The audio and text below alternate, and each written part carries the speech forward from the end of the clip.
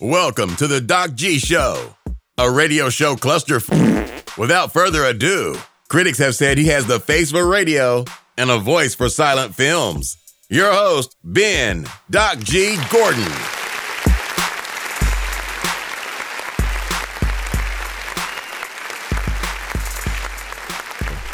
And we are on the air. Welcome to the Doc G Show. I am your host, Doc G. With me, as always, the one, the only, Mr. Dave Berlin. Ooh, stumbled there right at the end. Yeah, it's okay. We're stumbling into, the new week, just like the Jags are stumbling Oh, on no. ourselves. But we're back. Minshew Mania's back. Let's have a good Wednesday, Doc. Nice. Good. Positivity. Dave, did you have your delicious turkey salad, crescent rolls? Did it happen? Dude, the best part, man. It's the best part Nice. of the Thanksgiving break.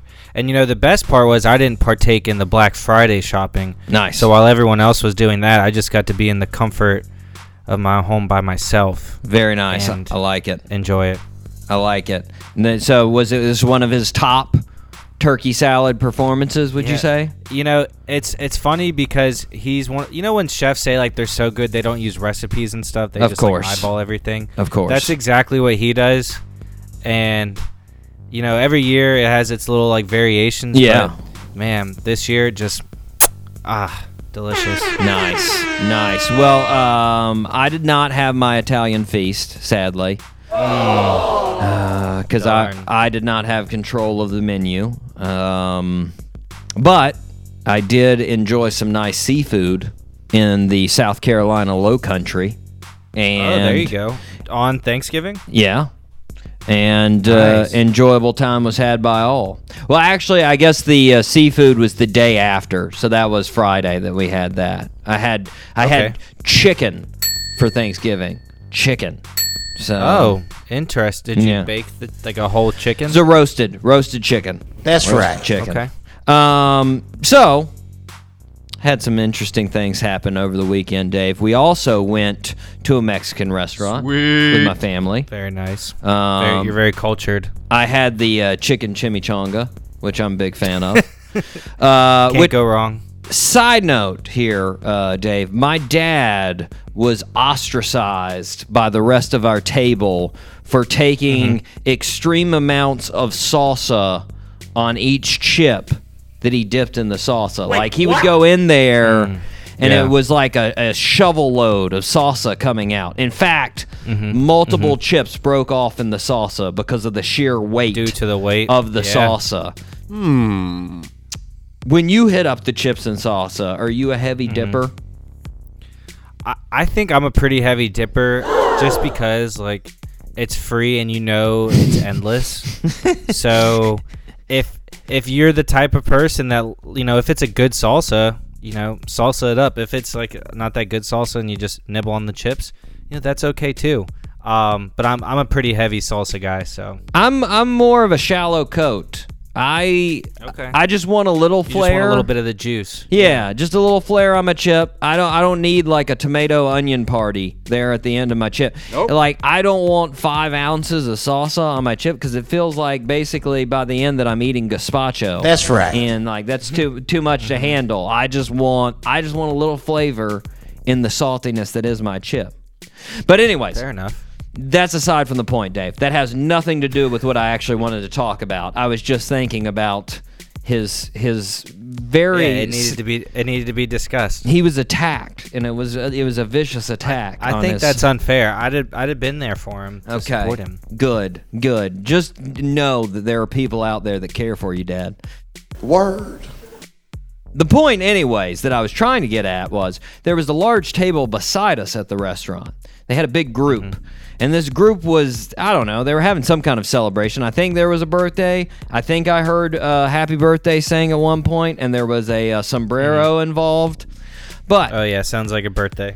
that's not too important. The more important thing is I was eavesdropping on their conversation, as I normally do. You would be. Yeah. That's a fact. And they started going on, and they were talking about somebody in the family. I'm not sure which member of the family it was, but they got on the part about how he was a man that earned everything that he had. And they kept on emphasizing it. They were like, it was all him. Nobody helped him. He was self-made, no handouts, self-made, and like all of them were just back and forth. They just kept on doing this, and they were amping each other up about this. And you know what my response? Nope. No, I don't. That was my response. Nope. No, your response was no. No. Incorrect. That's right. That was my response. Now, obviously, it wasn't a response because I was eavesdropping, and it'd be weird as if I just went over there and just like, nuh-uh. And they were like, who the hell is this weird guy? But in my head, I was like, no. And the reason I was like, no, before everybody jumps on me out there, because I know everybody's like, hey, you don't know anything about this guy, Ben. You shut your face right now. Well, I agree, guys. I don't know anything about this guy. But I can say this. I bet I'm right. Wait, what? And here's why I bet I'm right. This guy lived on Earth, didn't he? If he lived on Earth, that means he interacted with people. And if he interacted with people, he didn't do it on his own. Nope. He did not do it on his own. The term self-made is impossible, Dave, and that's what I thought about after I heard this. It's impossible by a human. You can't be self-made. Nope. You're making yourself into a deity if you say you're self-made. So true. You can't do it. It's impossible. I guarantee that this self-made man they were talking about had a mom. Yes! He had a dad. Yes! I guarantee you he had an education. Yes! And those teachers taught him. And even if he didn't go to school, he had to get the information from somewhere. Yes! Somebody provided him that information.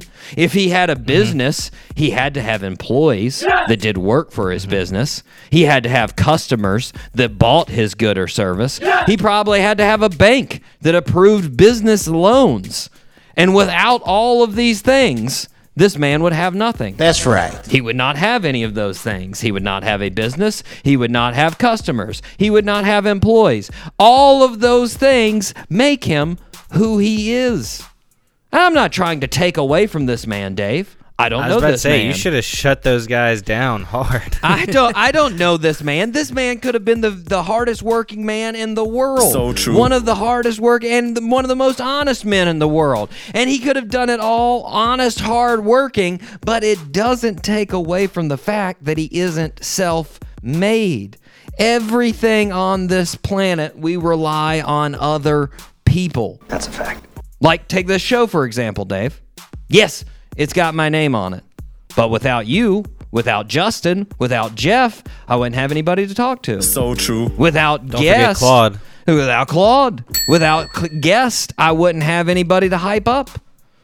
Without guest, I wouldn't have music. Without people doing ridiculous things that wind them up in the news and sometimes in jail, wouldn't be news. I wouldn't have ripped headlines. Without actual listeners, there would be no reason to do the show. What I'm saying is, listeners, if you've got your vocabulary chart beside you, which everybody, obviously, that's a thing, your vocabulary chart, take self-made out of there. Yes! Take it out. We don't need it. That's right. That's not a thing, all right? Hardworking. What word would... Hardworking. Okay. Hardworking. Selfless. These are things. What about like the come up? Like, so I'm guessing if they said self-made, he probably came from nothing and ended up like retiring or wherever And the see, guy that's is the now. thing, He's though. very well off. There's still he coming from nothing is a myth too. There's something. It may suck. All the stuff Coming that from he the had. bottom. Yeah. It may Okay. suck, Okay. but there's still stuff. Somebody's got to lift you up because without other people, you have nothing anyways. Why would you even have a business? I know it seems large, but come on. We like to think, Dave, of ourselves as these just amazing entities by ourselves, but we can't do it alone. Nope. We can't do it alone, Dave. I can't do this show alone. Are you ready to fire this show up together? Holding hands together. Amen. Fire Amen. it up. All 3 engines up and burning. 2, 1, 0, and lift off. I feel like I was a little too serious on that. I apologize. Yeah, I felt like it needed to be said, though. You're extra thankful for me now. You know, I'm extra thankful for everybody around the show. Just you, Dave, Justin. Me more. The guest. I'm looking at all these albums here in the studio, and I'm like, all those guys took time. All those ladies and guys took time from their schedule to be on the show. How nice. How nice. Speaking of that, we've got another one. Band of Skulls. They're on the show this week. Such a great band. Been a band for 15 years. Yeah, and it's nuts to believe that, one, they've been around that long, and two, that they are already celebrating their 10th anniversary of their first album. Bro, come on! That's crazy. Wow. Yeah. Yeah, and I actually, over the weekend, another thing I'm thankful for, Dave. Word. I got their new album, signed edition of their new album, which is hanging on our studio wall here. Very, very nice. Cool. Yes. We're going to be talking to Russell Marsden, who is their lead guitar and also vocals. He shares vocal duties with M, so it's going to be a good time. But first, Dave, we start where we start. Birthday suit. Let's do it. Happy birthday, Mr. President. Okay. Born on December 4th, 1969 in New York City in the Marcy Projects. At a young age, his mom bought him a boombox that sparked his interest in music.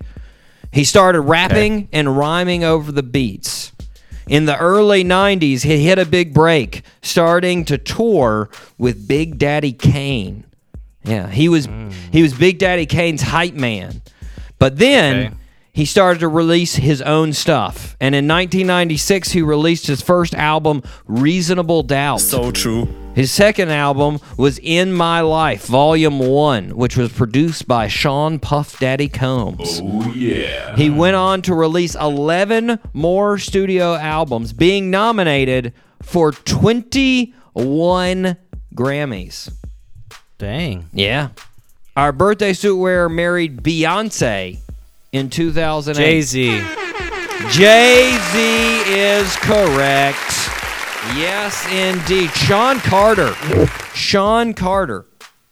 Fun fact, I was about to talk about Sean Carter in the monologue today. Word. But I decided not to. Yeah, I had a whole nother monologue. How did he make them? Oh, okay. I had a whole nother monologue besides self-made. He is self-made. I could have done that together. I was going to say, how did he relate to Mexican restaurants? People, we could have put it in there with self-made, but that it was completely aside that. I have a whole nother thing. I might drop it on another. That's a teaser for a future monologue. People are like, there you go. Okay, note to self: don't listen to this show anymore.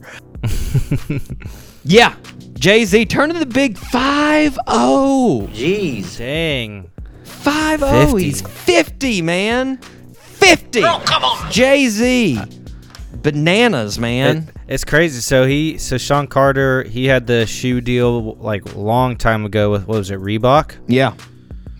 And then now he, like, you know, everything's changed 20 years later. He's got a whole, I wouldn't say different identity, but it's just the change in fashion and the change in style. Well, I mean, he's just made so many moves. He's always been, he's a businessman. Word. He just, just all kinds of, and 21 Grammys, though. That's ridiculous. Only other rap artist that has that is Kanye. Him and Kanye both have 21 nominations, and they're the only ones that come close to that as far as rappers. So, happy birthday on the big 5-0. Happy birthday, man. You're worth $1 billion, Jay.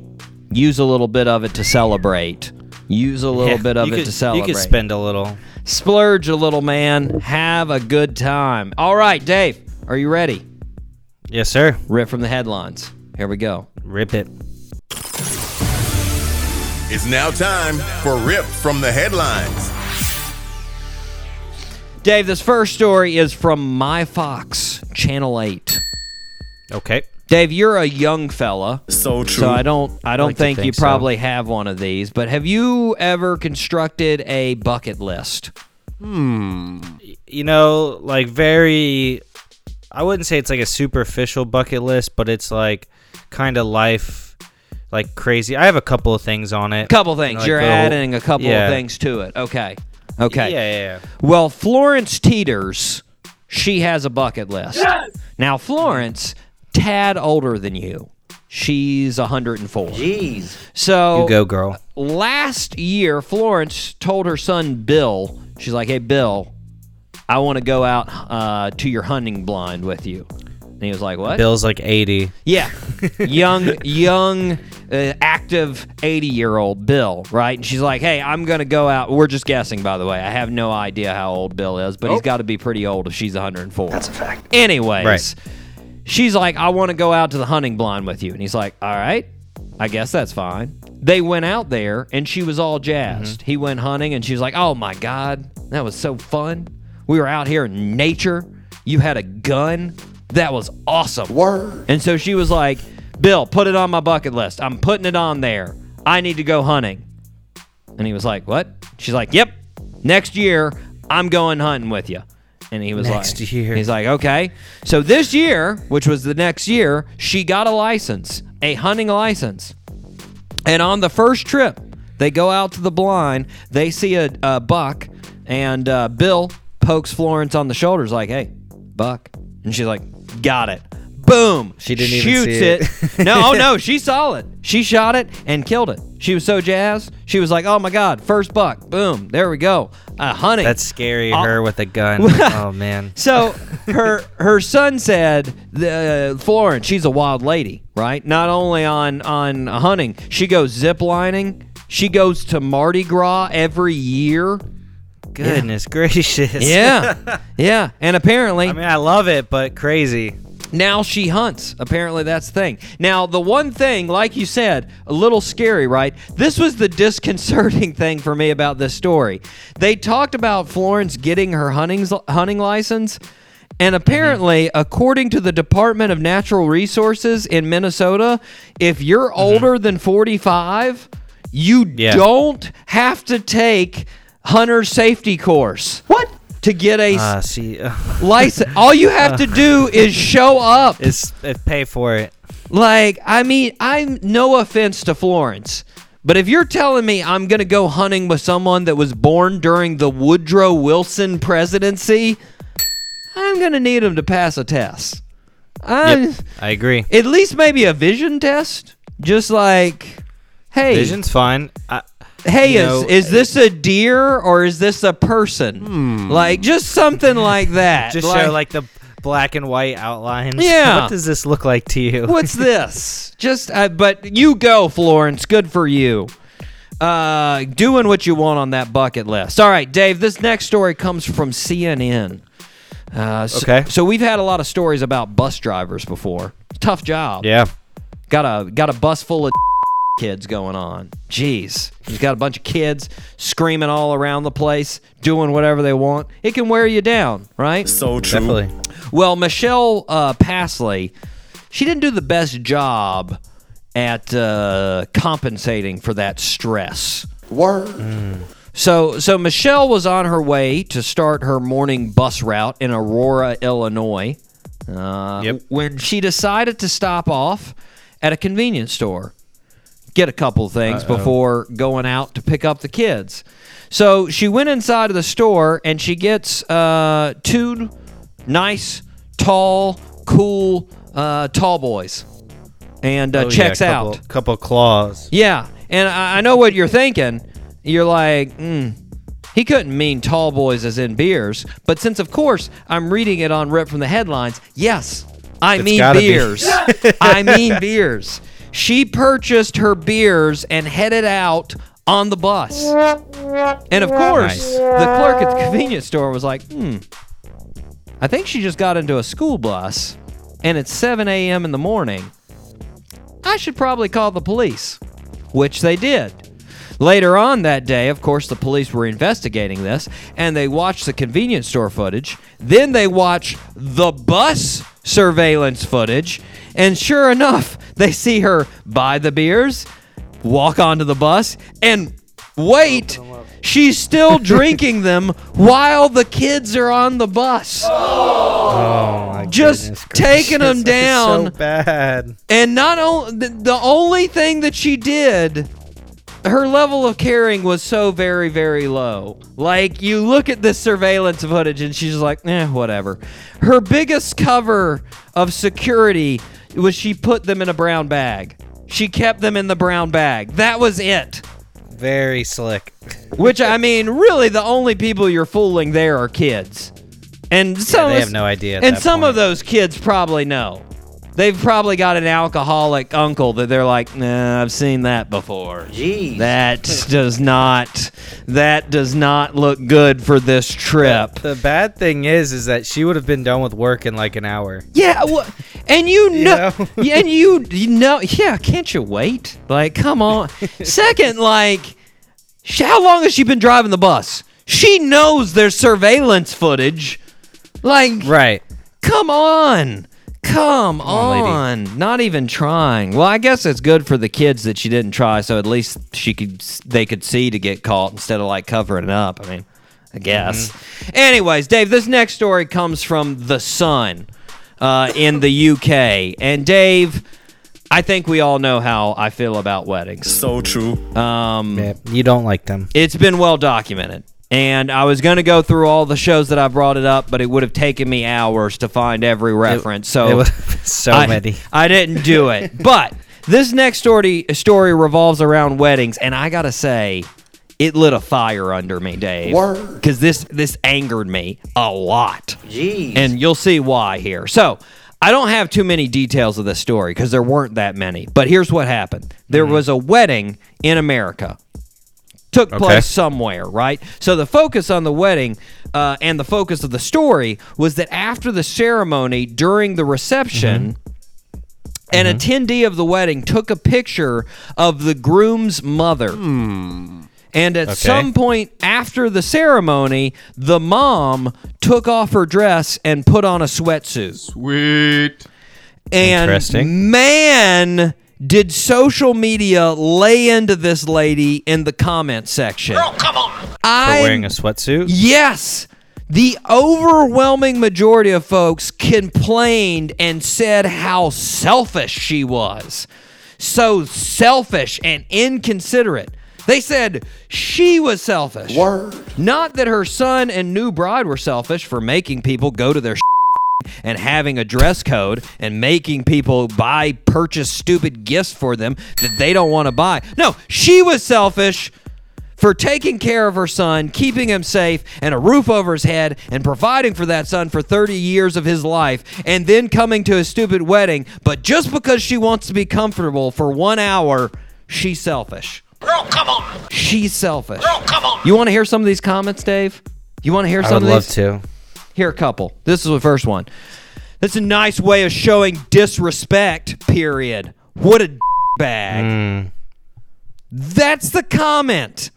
Hey, commenter. What a bag. You know how she showed respect? By being a good person and being at the wedding. That's a fact. And probably paying for it. Exactly. I know a lot of bags that wear nice clothes. All right?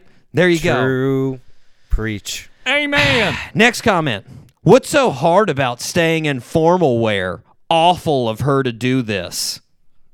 So awful.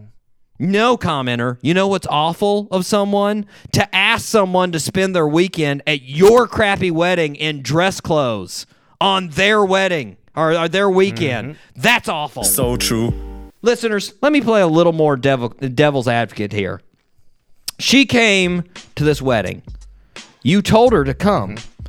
And you don't know anything about the inner workings of this family. This is the same thing as me saying that guy in the Mexican restaurant, not hardworking. I can't say that because I know nothing about his situation. So true.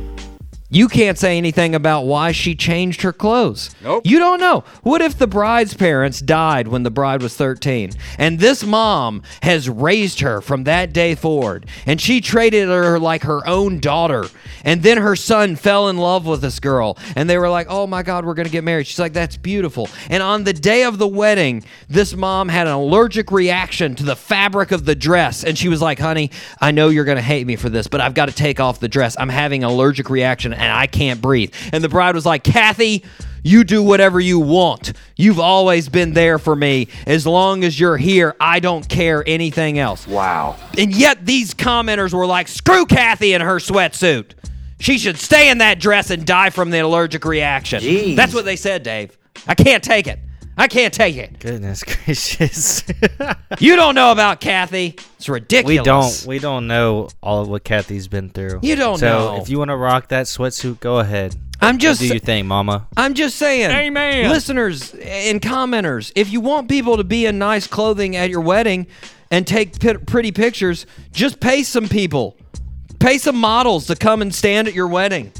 They can all look fantastic and all wear really nice clothes. Social media can be a cruel place, or it can be a really good thing. Yeah. Like we talked about this on the show, but you just have no idea from a picture or a couple of sentences in the article. Exactly. And I mean, like, I get it. It's not that hard to wear dress clothes, but it's also not hard Even you do it every once in a while. Exactly. But it's not also not that hard to accept a person in whatever condition they're in. That's also not hard. And preferably, I'd rather have people at my wedding that have always loved me unconditionally and have been there for me through thick and thin. And I wouldn't wear about what they're wearing. All right? Boom. And honestly, Drop the mic. honestly, it only makes pictures better when you have weirdos from your family that are wearing weird stuff in those pictures. Yeah, what a story that would be, you know? Because then you can always go back and be like, look at Uncle Charlie. He's got his Hawaiian Wearing flip-flops. He's got his Hawaiian shirt on and jorts. Oh my God, that dude, right? Jeez. Yep.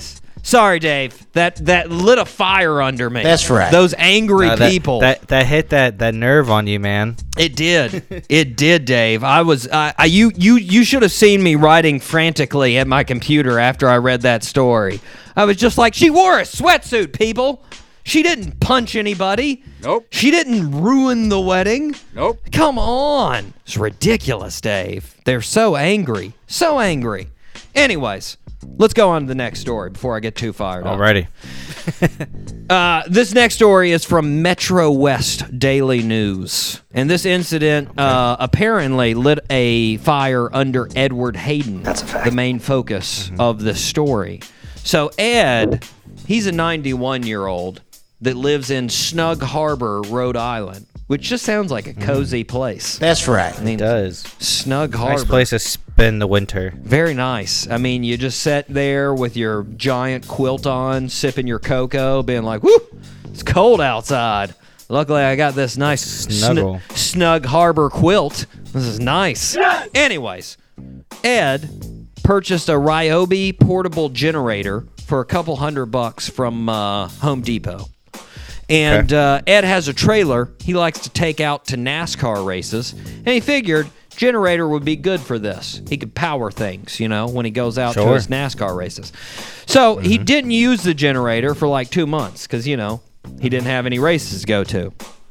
And he took the generator out, tried to start it just a couple weeks ago. The engine wouldn't start. Oh, come on! So he took the generator back to Home Depot, and he was like, hey, you guys got to fix this. And they were like, all right, we'll repair it. Come back in a couple days. So he came back to the store, and the employee was like, oh, we sent it off to the manufacturer. We don't make repairs in-house, and it's going to cost $203.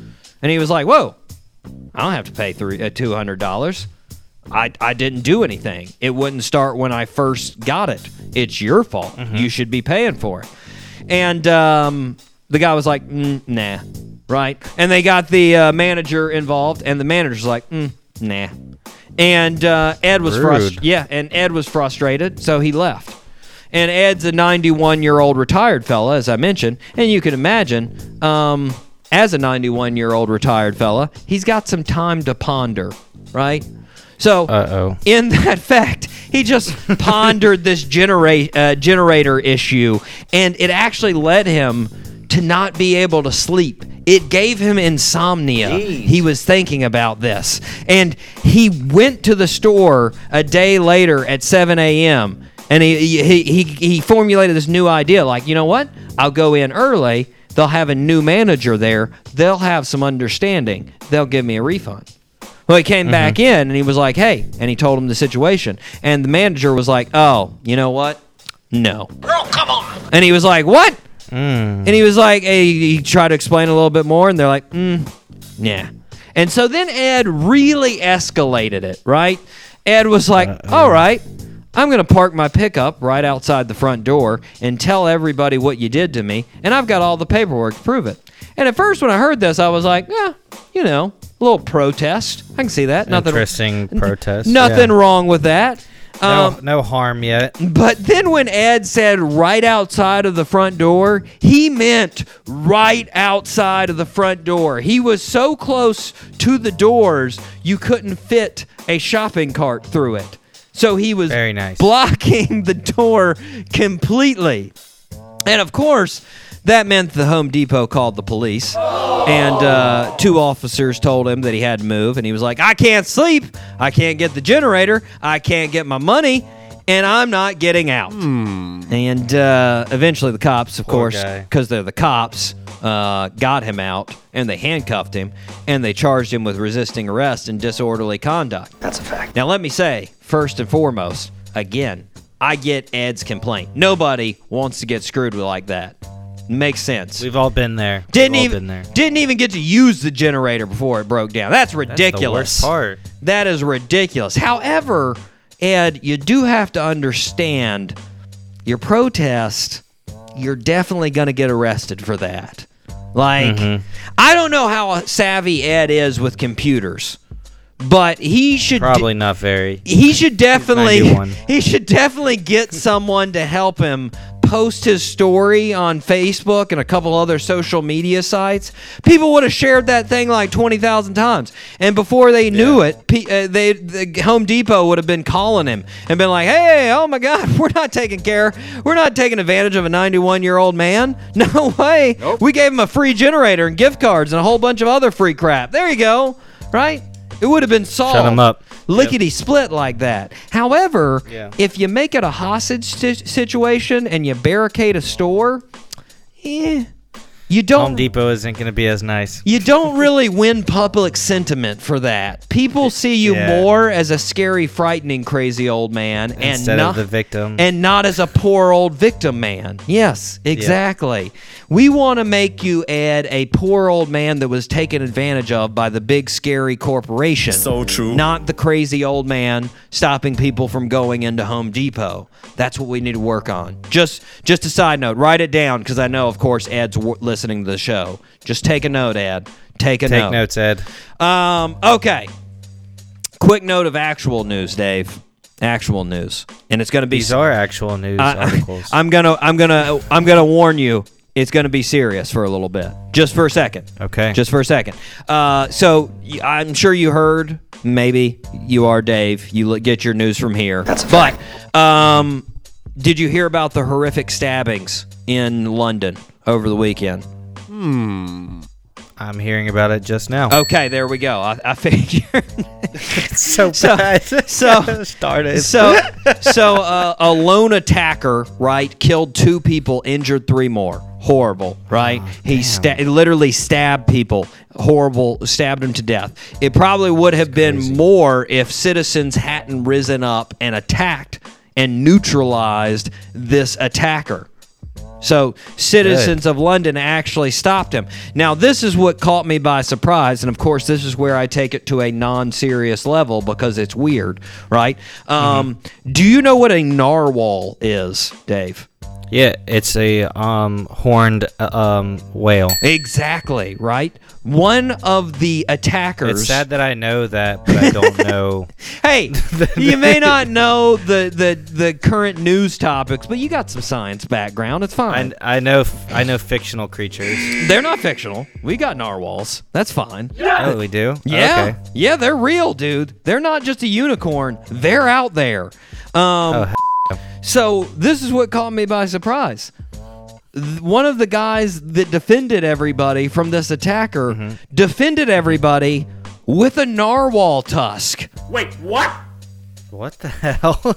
Yeah. Word. Yeah. Word. They How did he get that? so apparently, right? By the way, if when you get a chance, Dave, look up narwhals. They basically look like a reverse popsicle because they're just this giant horn and then this big fat body. Like if a manatee had a horn and no little flappers, that's what they'd be. Like they're just Oh yeah, they are real. they're just so goofy. Look at that. They're so goofy. So anyways, That's something. this dude was hanging outside in London near the Fishmonger Hall in London, which is a real place. The Fishmonger Hall. That's a fact. And he sees this attacker going on this crazy stabbing frenzy, right? And his first idea is, you know what? I better head into the Fishmonger Hall and see what kind of defense weapons they have. Word. And he comes across the 5-foot-long narwhal tusk on the wall and is like, yeah, you know what? With 5-foot tusk. That's Yeah. a freaking spear.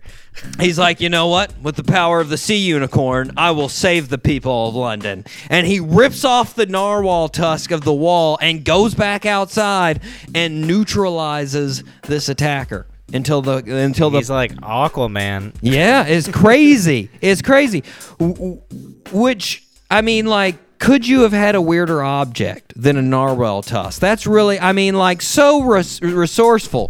First of all, I wouldn't even known that the Fishmonger Hall was a thing that existed. Right. And I could have gone in there and looked for items. Second of all, like you said, like I feel like this guy should become a superhero. So true. Like He's like the French Aquaman. I like Or like Aquaman, but I feel like I would go with Fishmonger. He'd just be Fishmonger He'd just be the as- yeah. Fishmonger. The Fishmonger strikes it. again. Right? That'd be good. saving lives. That'd be good. Oh, yeah. By the way, just a side note, I did entertain the idea of doing Why Would You Review That segment on Fishmonger Hall. Fishmonger Hall. Yeah. Yep. But there weren't any 1-star reviews. The lowest they had was It's 4 too good. stars. Yeah. Yeah. Wow. Their average was I don't think 4. we've ever seen that before. Yeah. You go, Fishmongers. You go. Go. Rocking it. All right, we are going to take a break. We are going to hear from our guest of honor, Band of Skulls. So we will be right back on the Doc G Show.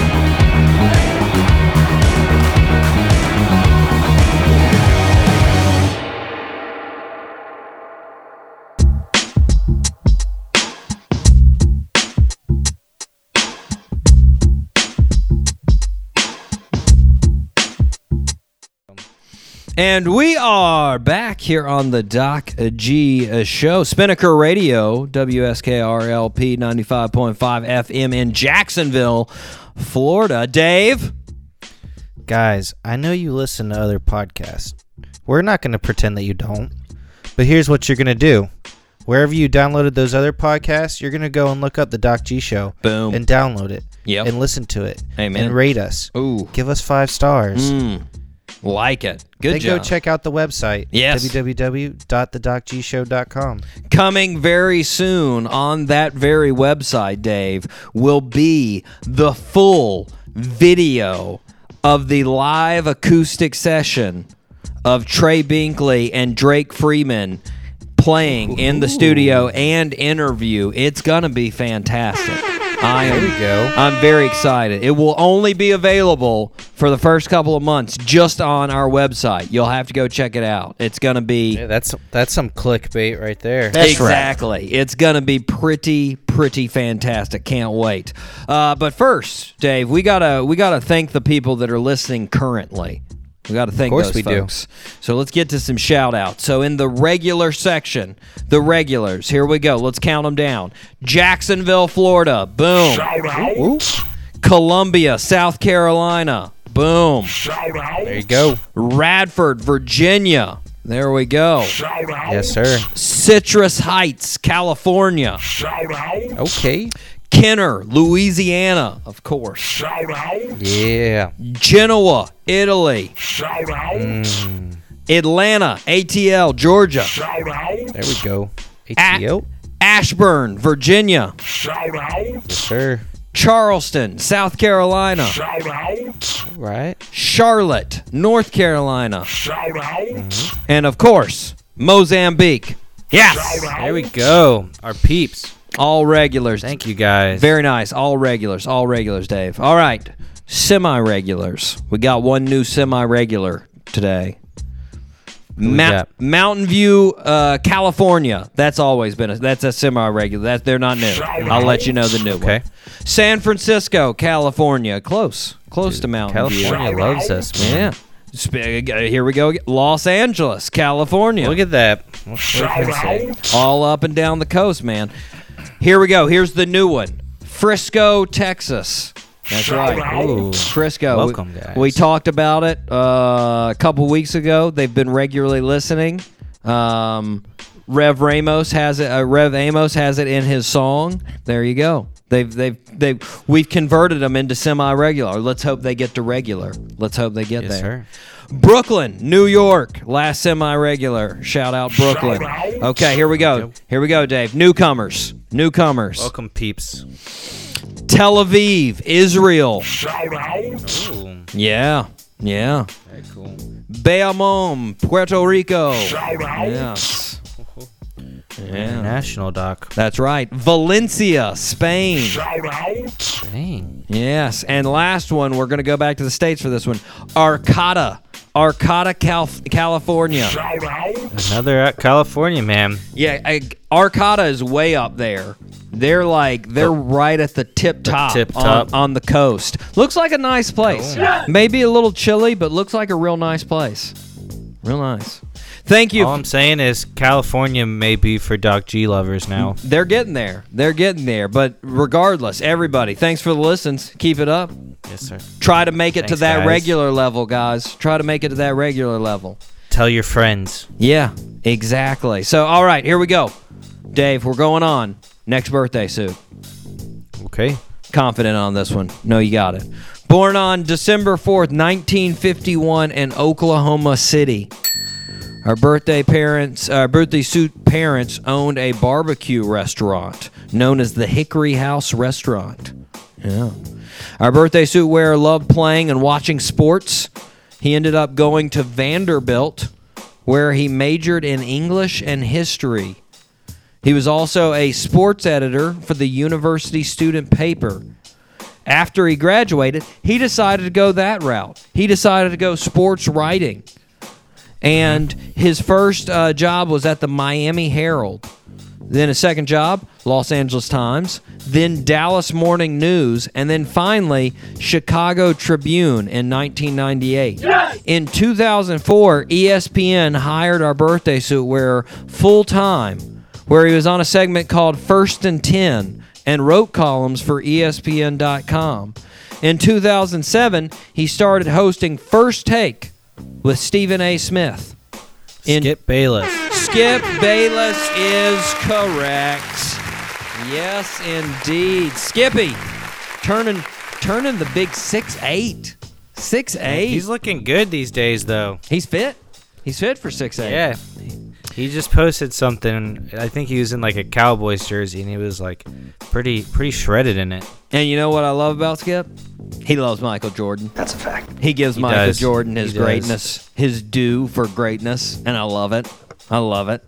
I'll be honest though, I don't listen to Shannon.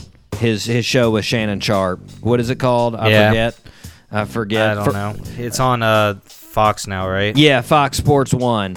But I gotta be honest. I need the Skip Steven dynamic. You know. That's right. But a lot of people say they still like it. They like it.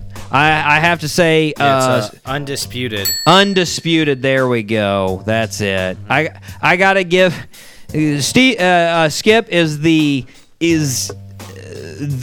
master of giving nonchalant uh-huhs while the other person is giving their side of the story. Because in everything, when he's working with both Shannon and with Stephen A. Smith, it was always, yeah,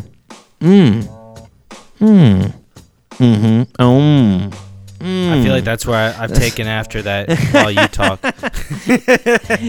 But like, I feel like I feel like Skips is like to do it to like jeer the person, to get them like angry, because he's just doing it fire like him up a little he's bit. just like, he's like, that's a bad point. Yeah, he I just got a like point to counteract that. I don't care.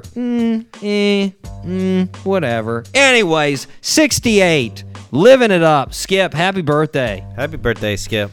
Okay, I've got one story from ripped from the headlines that we didn't get to that I gotta throw out there. Now, You gotta get it off your chest. This one, it's important for the listeners. So the listeners know, for the last couple of weeks, been talking with both Justin and Jeff about this. There's been some generational wars, Dave. That's right. You know, back and forth. And Generation Z, they've been throwing a lot of stones. So you true. know? They've been throwing a lot of stones like they don't live in a glass house. And I gotta say, I found a bit of a glass house. You know, they came up with their OK Boomer tagline, which apparently now is dead. They got bored with that already, and they're like, done. We're done with that. Stupid. We don't use that anymore. They got their Karen generation, which is for the Generation X. They're all Karens. But like I've been saying through all this, Generation Z, you need to recognize the whole generation can't all be great. Nope. You're going to have some people that do some dumb stuff in your generation.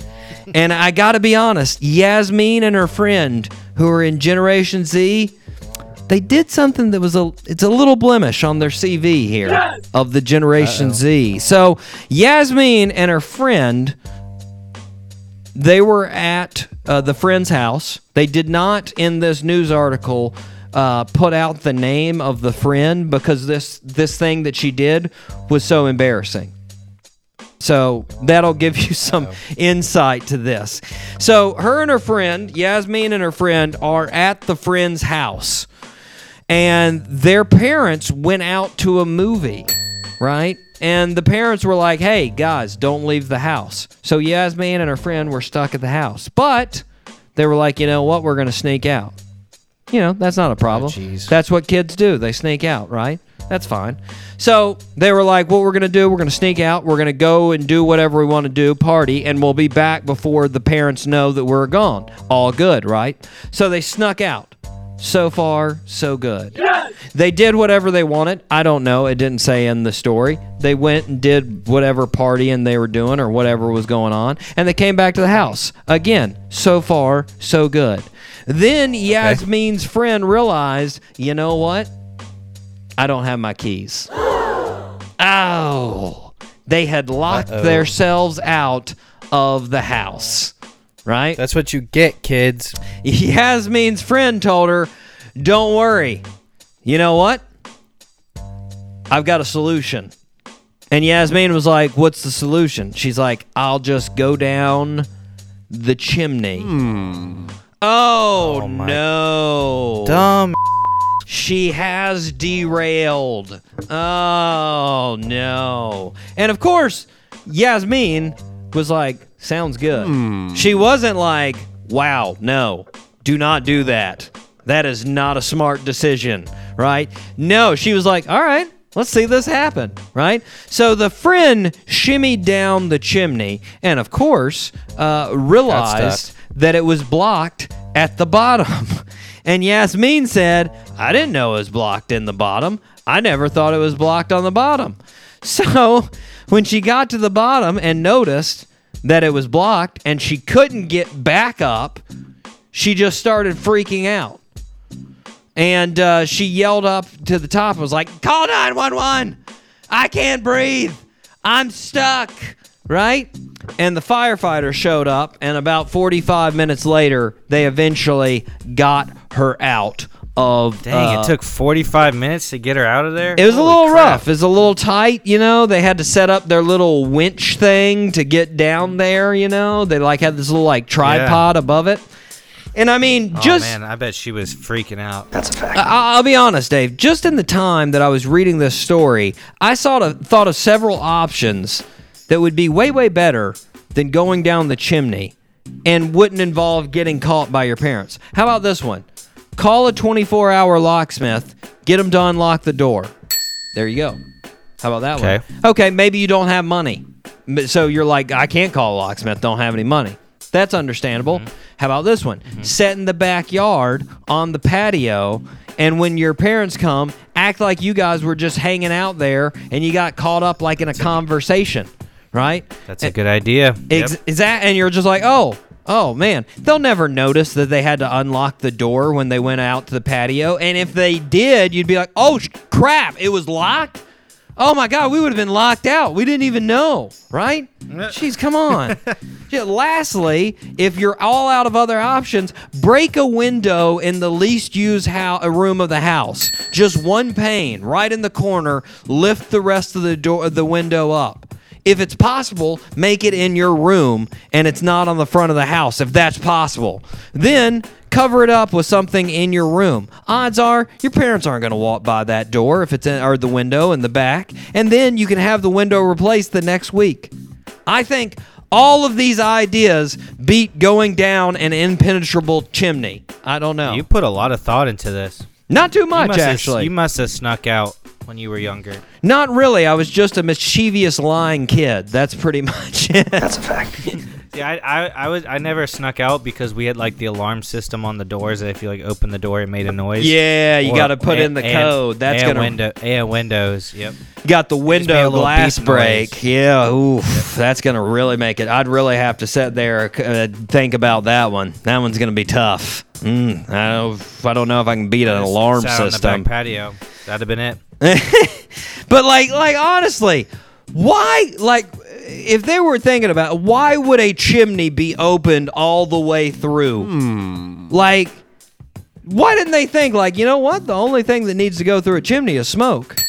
Like, if they thought this through, if Yasmin and her friend thought this through, why would there just be an open hole in your house? If that were the case, everybody that had a chimney would just have like birds and squirrels running through their house at all times. They'd be like, another squirrel came in through that chimney. It's a bad idea to have a fireplace.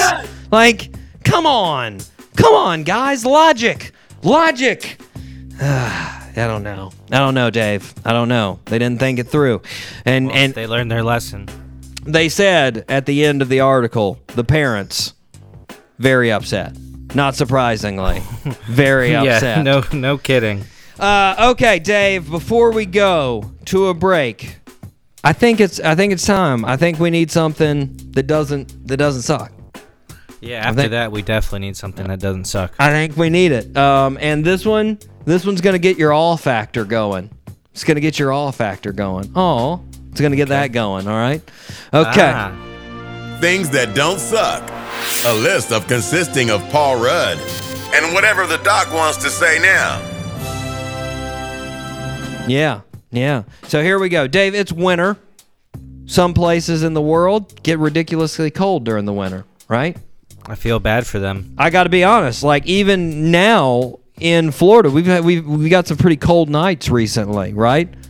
The 50s. Well, it got down. This week, it's getting down And in the 40s. 30s. Oh, jeez. Yeah. I'm not ready for that. Yeah, and like, I'm gonna tell you, I would not want to be outside in 30s. Nope. No way. No way. Sir. Right? I'm not made for that. Nobody wants to be out in that. Well, you know one of the places that gets way colder than Florida? Canada. Everywhere else. Yep. Ontario, Canada. Specifically for this story. So a motorist was driving down the road in Ontario, Canada, when she saw a German Shepherd sort of lying down, curled up on the sidewalk, right? And she was she's like, that's weird. Why is it just a dog just like laying down on a sidewalk, right?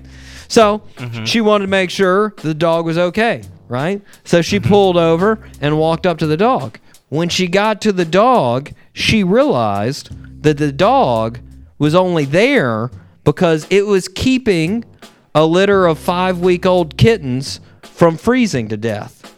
She was laying on top of the kittens to keep them warm, right? And the driver was like, "Oh my God, she's taking care of these babies that aren't even her babies." Right? And so she called Pet and Wildlife Rescue. They came, they got the dogs, they got the dog, they got the kittens, and now both are up for adoption. So if you're in the Ontario area, you should look out. Maybe you can get them. Now, a lot of people on social media have said they want to keep them together, right? They want them to keep together, but so far hard to do that. The shelter was like, we just want them to have homes. So I don't know. I'll have to do a follow up for you. I don't know if they've been able to actually keep them together. But I mean, or if they found if the dog was microchipped or anything. But I mean, to be honest, if I was the dog, I'd be like, hey, I was just taking care of these guys. I didn't want them to die. Doesn't necessarily mean I want to hang out with them for the rest of my life. I want to share a house. Come on, I'm just being a good Samaritan dog here. I'm not trying to party with these guys for the rest of my life. But I don't know. I'm not speaking for the German Shepherd. Who knows? He could want to party, or she could want to party with these kittens. I don't know. Right. I don't know. Anyways, all factor up. Dogs and cats being nice to each other. There you go. Very nice. Aww. Yes, very nice for both of them. Guys, we are going to take a break. We are going to get with Russell Marsden of the Band of Skulls. We're going to talk shop. It's going to be fantastic. We will be right back here on the Doc G Show. Hey, what's up? This Rock Montana. This Mucho Yellow. And this Rockin' Yellow. And you're listening to Doc G Show from 803 to 904. The best show on the radio. You dig?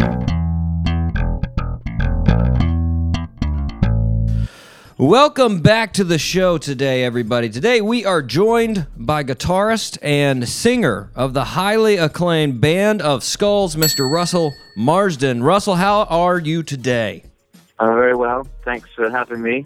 Yes. I'm feeling highly acclaimed. That's a nice introduction. Thank you very much. Yes, you guys deserve it, man. You've done a lot in the career, and looking back on it, 15 years or so you guys have been together, and you just had your 10th anniversary for the first album. I know this is like a loaded question, but when you started the band originally with Matt and Emma, did you see it going this way?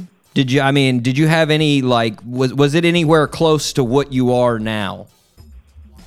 Well, I think everyone dreams of that, right? Everyone that starts anything, it could be a band or whatever you do at that age. Mm-hmm. When you're young and you've got all the optimism, of course you dream of it going well and being your life, your careers, but so we all dreamt of that stuff, but I don't know if we really believed it would be, it would go so crazily well. Yeah. Well, we sometimes sit down and say to ourselves, what the hell?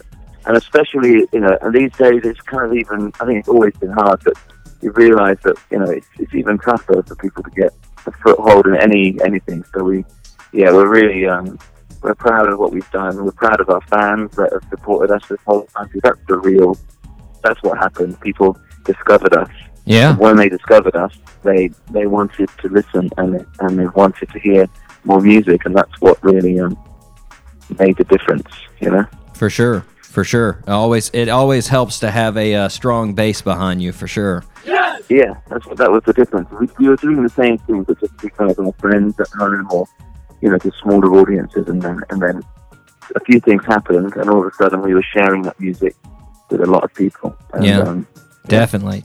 Well, you guys, you grew up in Southampton, and for listeners like myself that have never been, give us a feel. What's the city like? So Southampton, it's a great place to grow up, and I think we had the benefit of it being our own place. There's no real big musical kind of styles attached to it. If you're in Manchester or any other city in England, there's a lot of people that have come before you. Yeah, and it does influence you, I think. But we really had not much really, and so we could do our own style. And then we're only like 1 hour, maybe a little more from London. So our first chances really were to kind of get good here and rehearse and write our songs. And then when we got the chance, it was a chance for us to go to London and do our first gigs up there. Get into the city and play in front of people. So that was the other really big advantage of being from here. Yeah. Well, I love to ask this about all my guests, and I've really accumulated a lot of places over the world over the last couple of years, but I like to ask, if I'm coming to your city, your hometown, and I call you up and I ask, where should I eat? What would be the one place you would tell me? You'd be like, you got to try this place out. What would be the place for Southampton? It's really hard. I just might give it my house. We'll cook for you. Yeah, we'll cook for you. But I guess American coming to England, you have to come and have some fish and chips. You're still sticking with the best is the home cooking, huh? I think so. Yeah, I think so. Okay. Sounds good. Now, I've heard in an interview you talking about how you were always geared towards music. That was, sort of your first sort of aspirations as far as careers. And I heard you talk about Nirvana MTV Unplugged album. And can you remember a song or a group specifically that really convinced you as far as your career? I'm going this way, or is it just everything music that you said, I love it, I want to be a part of it? Yeah, that was one of the things. There was some I had some older neighbors, and they were trying to get me hip to what was going on. I was a pretty young kid at the time, so I wasn't into Nirvana in real time. Yeah. But I kind of, you get a sense of it. The thing that happened to us when we were leaving high school was the whole Britpop thing, you know? and we were already kind of the music crowd at the school, and we were kind of getting not bullied, but like, you know, people were we were different to everybody else, so we'd get kind of harassed for wearing, you know, having our hair long and stuff. Yeah. Then that Britpop thing happened, and I realized that now everybody's into this thing now, you know. Yeah. It took over the school. there were guys that 6 months before were kind of like, putting "kick me," stickers on you and whatever. Yeah. And next thing you know, they were wearing the long shirts and they had the Gallagher style haircuts. Hang on a minute. Maybe there is something in here that is for everybody. And yeah. And all of a sudden, what we were into kind of became cool. And then, of course, we moved on to every other bit of music we could find. Nice. I don't know. Anything else would be? I think we formed bands at school, and we realised then that we could have our own little social moment. Like, you know, we could have our own things to be proud of. So at the school, we formed a different bands, and we were probably the last ones to kind of join on to that. So we had to. That was our first challenge: be the biggest band in school, and win whatever that was. But yeah, looking back, that was pretty cool, pretty magical moment. Really, we could all write some songs and do a gig, and our friends would come along. Yeah, pretty cool, really. Yeah. Well, I've heard you talk about high school before, and like you said, you were already in that direction of music, and you had to take an aptitude test, and one of the suggested careers it gave you was gravedigger. What? And yeah, I know. How mental is that thing? I mean, what is that? It was this. Imagine it was like this kind of 1950s, 60s, like it was a machine. It was a computer that came down in a truck, and they wheeled it in. I mean, there was a multiple choice thing, and yeah, very strange. I think they were just trying to, like, looking back, it feels like it was the government trying to just like lower everyone's expectations of life. You know? Yeah. Well, I mean, I sort of wondered when you said that, as far as giving you that option. I was like, what student do they think is actually going to get that and be like, oh, you know what? Yeah, that does sound good. I would like to do that. Gravedigger. I mean, yeah, I think the music was, high school and that time in our lives was pretty dreary and depressing and grey and not very inspiring. And I think the music was the first thing that really took hold and was this exciting alternative. And so yeah, we took it, and even at the time I joined like a working blues band in the town, and I was still a kid, and they kind of allowed me to join. So I would I'd be playing like a 2 sets a night thing, like covers, for covers, and then I'd go to school the next day and probably, well, definitely stinking of cigarette smoke at the time, and probably stinking of beer as well, and so I think I'd already sort of made my bed, really, if you think of that. Looking back, I'd already made my decision. Well, I was thinking if you wanted to, sort of cross the paths of the two and make Gravedigger into a fruition, you could do the Gravediggers as far as a band. Well, I have a friend in Brooklyn who's in his family business is in that side of things. Oh. They do very well, and he told me, like, it's a business, there's always new customers, so there is that. So maybe he's onto something. One of those stuff, everyone needs that's true. A cut and a grave. That's true. You never worry about running out of business. That's absolutely. So you might get into that one day. Well, back to music. You moved on to college, and you were at the Wimbledon School of Art, and that's where you met Emma. And I've heard you guys talking. I've heard you talk about meeting her, and you were saying about how you guys both, you can recognize when somebody has similar influences and whatnot. What were some of the influences that you and Emma shared that you immediately were like, you know what, we should start playing music? Yeah, she might have a different idea than this, but my side of things. It was actually at Winchester we were together, but she did go to Wimbledon afterwards. Oh, okay. They're very close together anyway. I think we I think it was less at this point of influences. I think we realised that we had different skills, being like, you know, male and female, both singers, we're both writing songs, and I think we saw in each other like a great like sparring partner, you know, someone to really to write with and to help with our own ideas. You know, I think we saw that songwriting partnership there. We didn't know it because we hadn't done anything, but I think we must have sensed it because it still works to this day, and we still are pushing it. There's one of the funny things, again, Emma's not here, so I can tell you this story. One of the funny things that she did, amazing, she sent a demo tape sort of thing. You know, we bring in home recordings of probably back then, like the 5 songs we'd written that week, something like that, you know, and then we listen to them, and then if one cut the mustard, we would say, oh, let's do that one in the band, at least try. And she gave me this tape, and I took it home and listened to it. And there was just one song on them, and I was amazed by this song. Yeah, I was like, this song is just, we've got to record it. It's a hit, you know. Yeah, this song is an incredible song. And she was like, which one? And I said, oh, it's the last one on the tape. What's it called here? It's called Yellow, and it was the Coldplay. So Emma was such a music, expert that she had it like way before it was released as a single with Coldplay. She had it the earliest doors. You know, she went to see them at some little show and bought the CD off the band, I believe. So she, you know, as a fun exercise, is what you do when you're a young musician.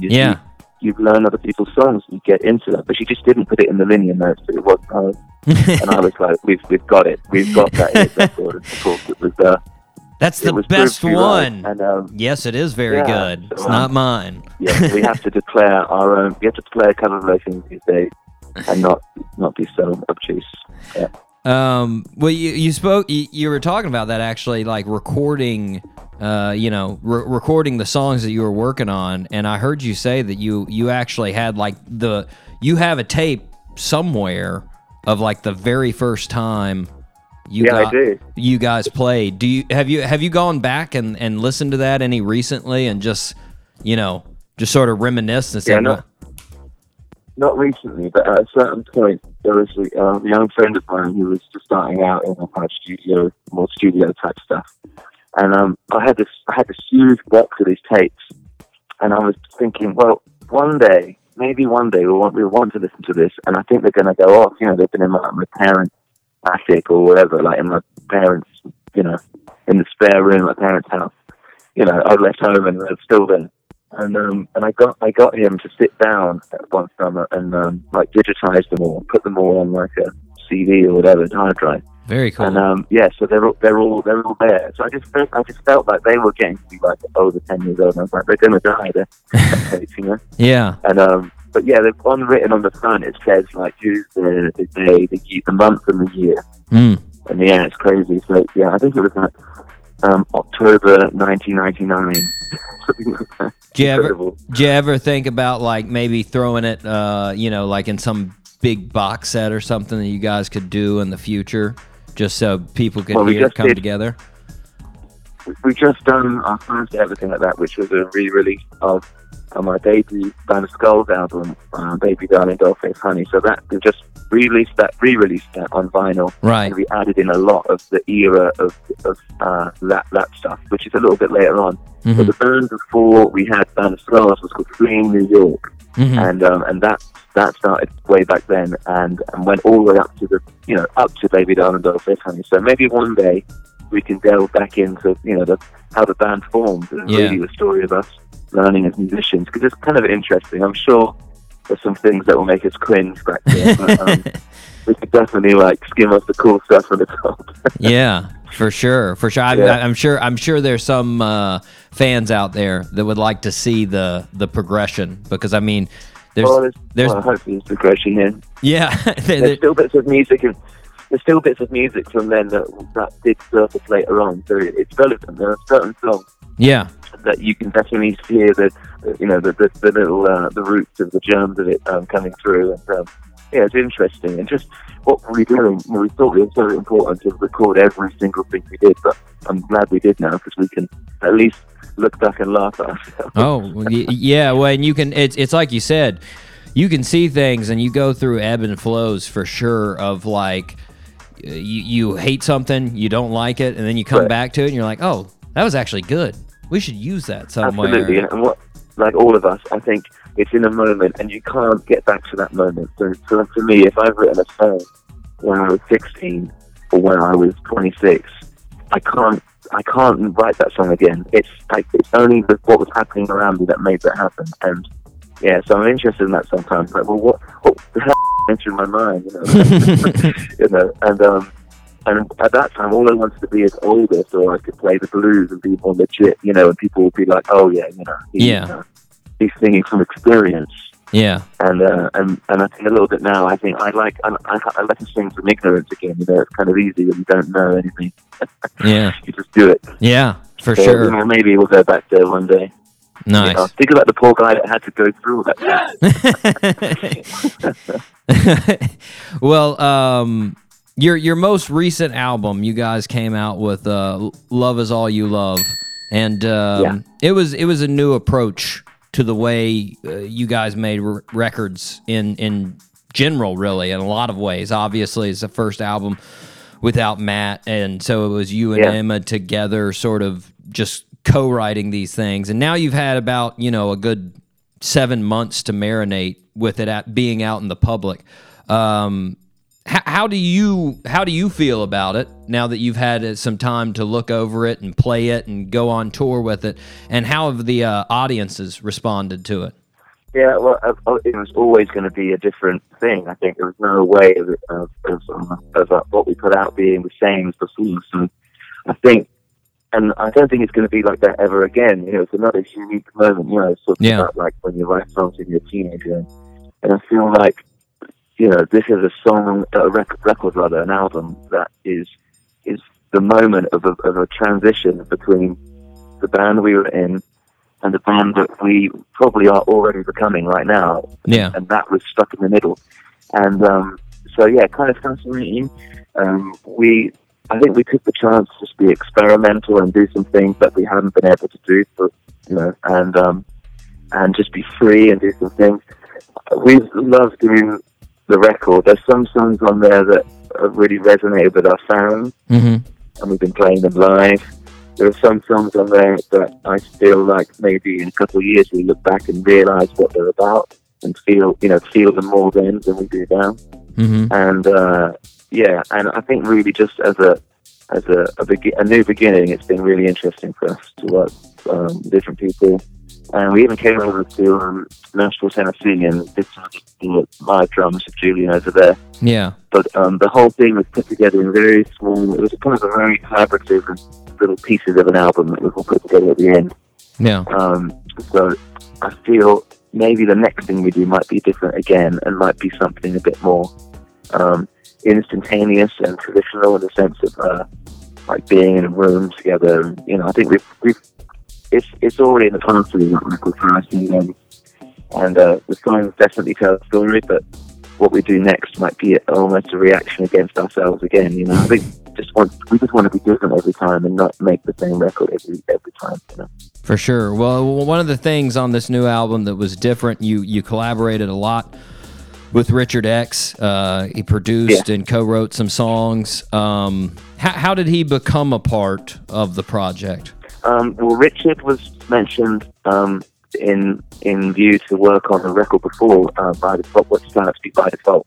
Yeah. And it didn't work out, you know, like the timings or whatever. And so we were like, well, it didn't work out that time, and he's still interested. Why don't we just meet up and go for a cup of coffee and talk to him? And at the time, you know, we were in this transitional moment, and we just said, well, let's get together. And we need to write some new songs, so why don't we, you know, he gave us a safe space to do it in, I guess. Yeah. And we went in and we sort of wrote some songs, and it was cool. And we kind of got our songwriting, we got the motor back running again. Nice. And it was an interesting situation. He doesn't know much about guitars. We don't know much about lots of things that he uses, and we just kind of got stuck in, and out came a record. And some of the songs, the song on the record called Carnivorous, which is a real, I think really the best combination of what we were all trying to do was with all of these, you know, we're treating guitars a little differently, and we were making a song that didn't really follow the rock and roll mold. Yeah. But still was really aggressive and rock.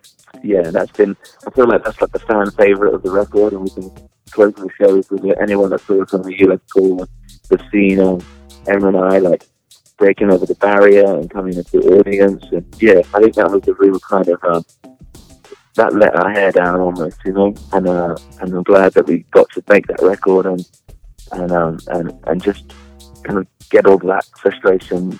Nice. Well, I heard you talking about working with Richard, and you know how he was really big on sort of this improvising of writing songs, of just sort of throwing you the mic and saying, all right, make it, you know, make a song, go for it.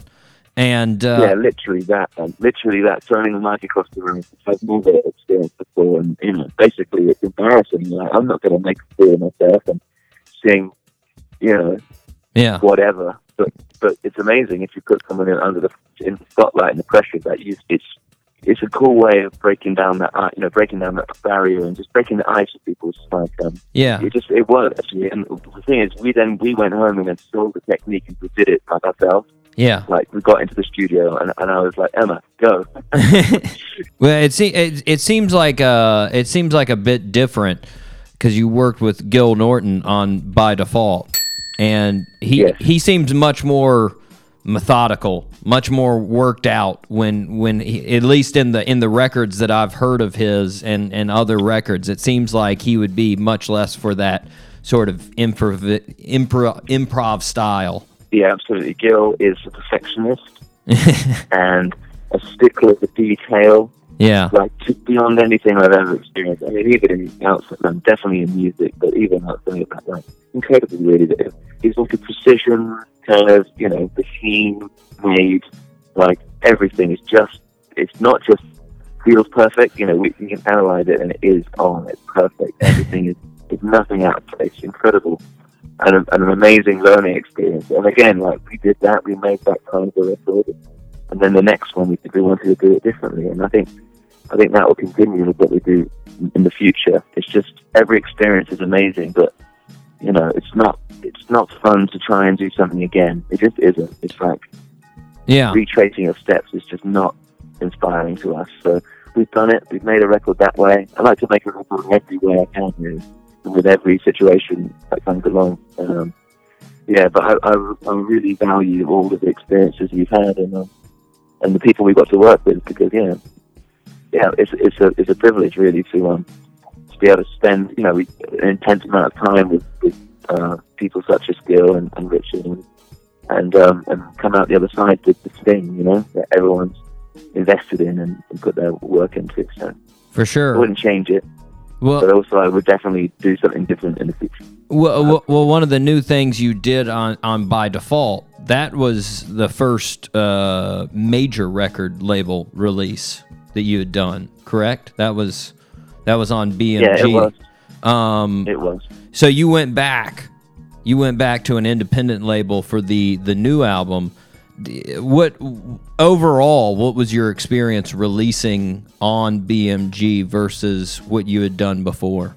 It's hard to say really. I think we feel the same, and I think that, you know, the one thing that we want to do is make our work and then find someone to help us release it. Right. And that changes every time. And of course, every time you make a new record, it's often like 2 or 3 years later, and situations changes, and you just basically find a partner to work with and to put your record out. Yeah. So we like to kind of make the music first and then see who would be interested in helping us shop around, rather than so far, you know, we don't really have, you know, the traditional person in the studio telling us what to do. Yeah, we normally have quite a clear idea of what we're making. Mm-hmm. As long as we've got that artistic freedom, then we like to work with all kinds of people. But that's the one thing that, you know, back in the day you hear horror stories about bands, you know, writing a song and then people coming in and changing it all around. And, yeah.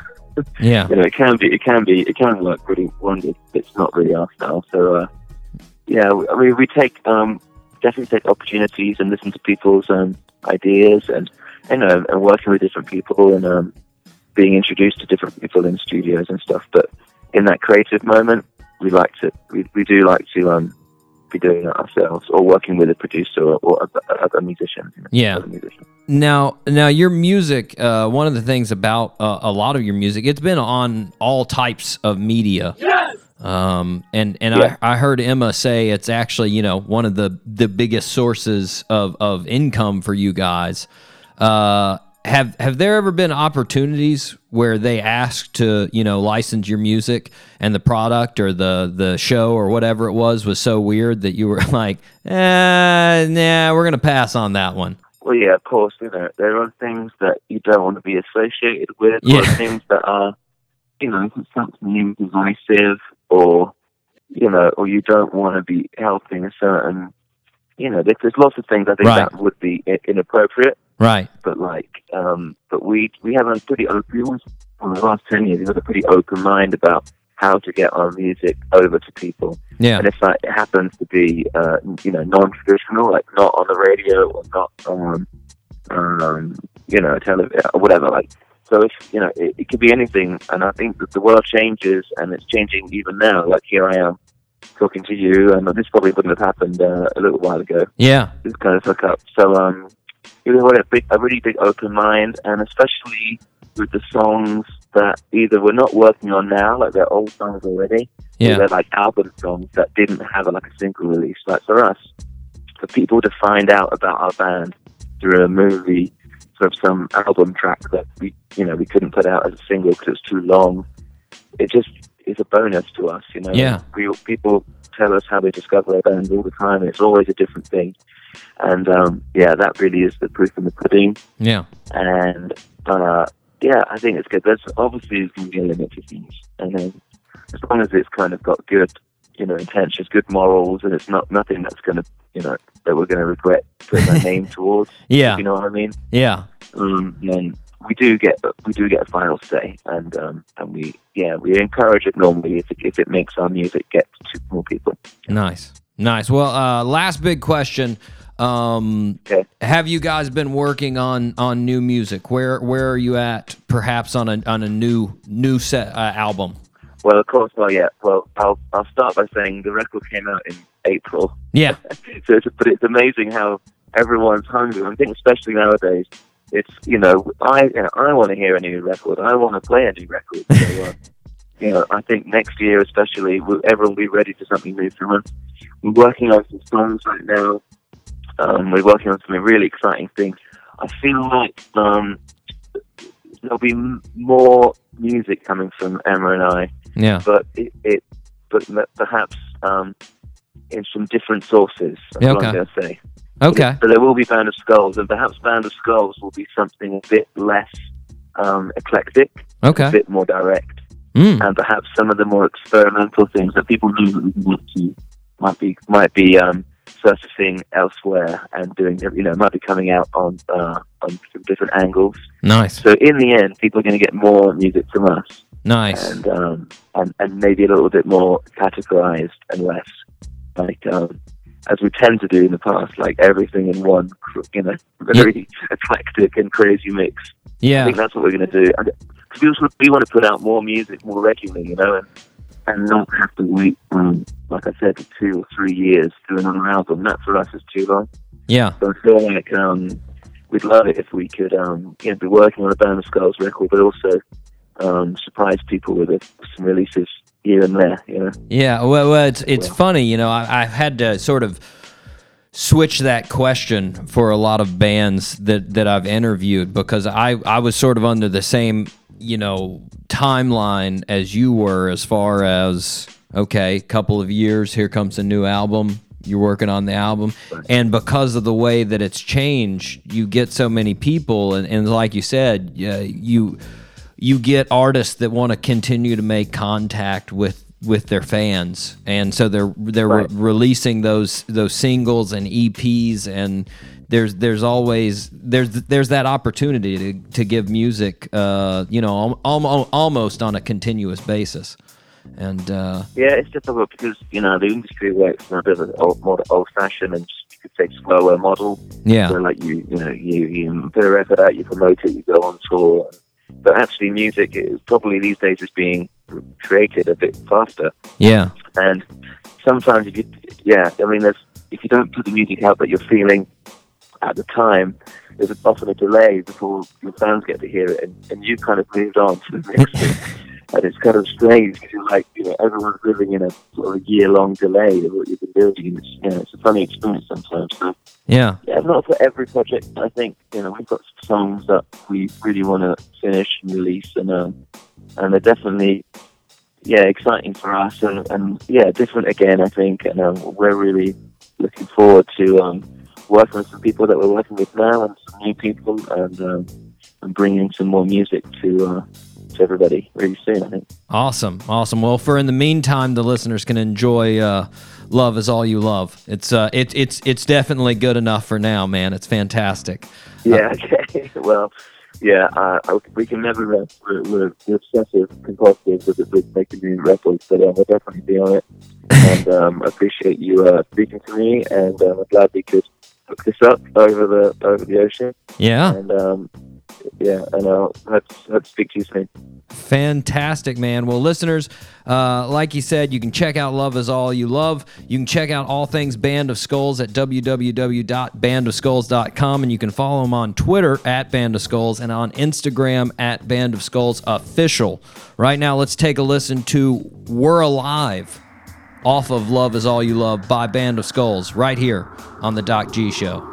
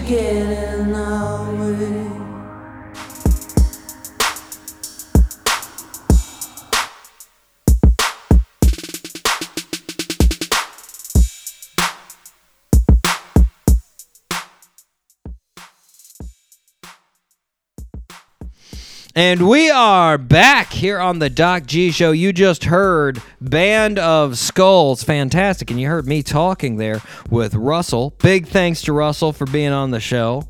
Yeah, man. I'm pretty... me and you need to go to England. We're building up a couple of places that we need to try. That's on the list, man.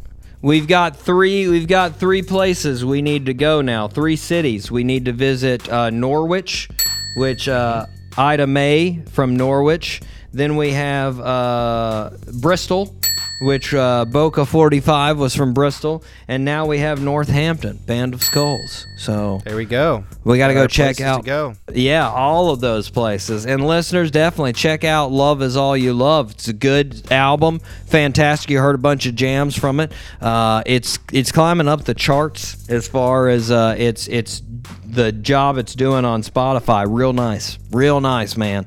Thanks again for Russ being on the show. It was a good time. Yeah, and taking his time for us. Definitely. Well, speaking of time, it's time. 3rd birthday suit. Sweet. Now this one, Dave, I'm going to be very surprised if you get this one. Very surprised. Born on December 4th, 1949 in Los Angeles, California. He was the son of an actor and actress. He wanted to follow in his parents' footsteps and act.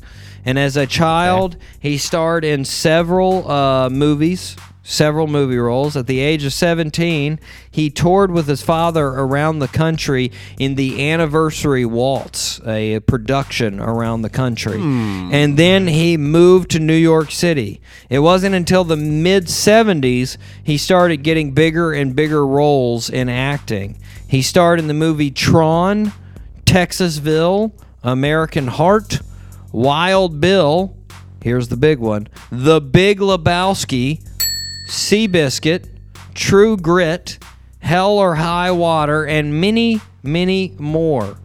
He is probably best known for his role in Big Lebowski, where he played the dude.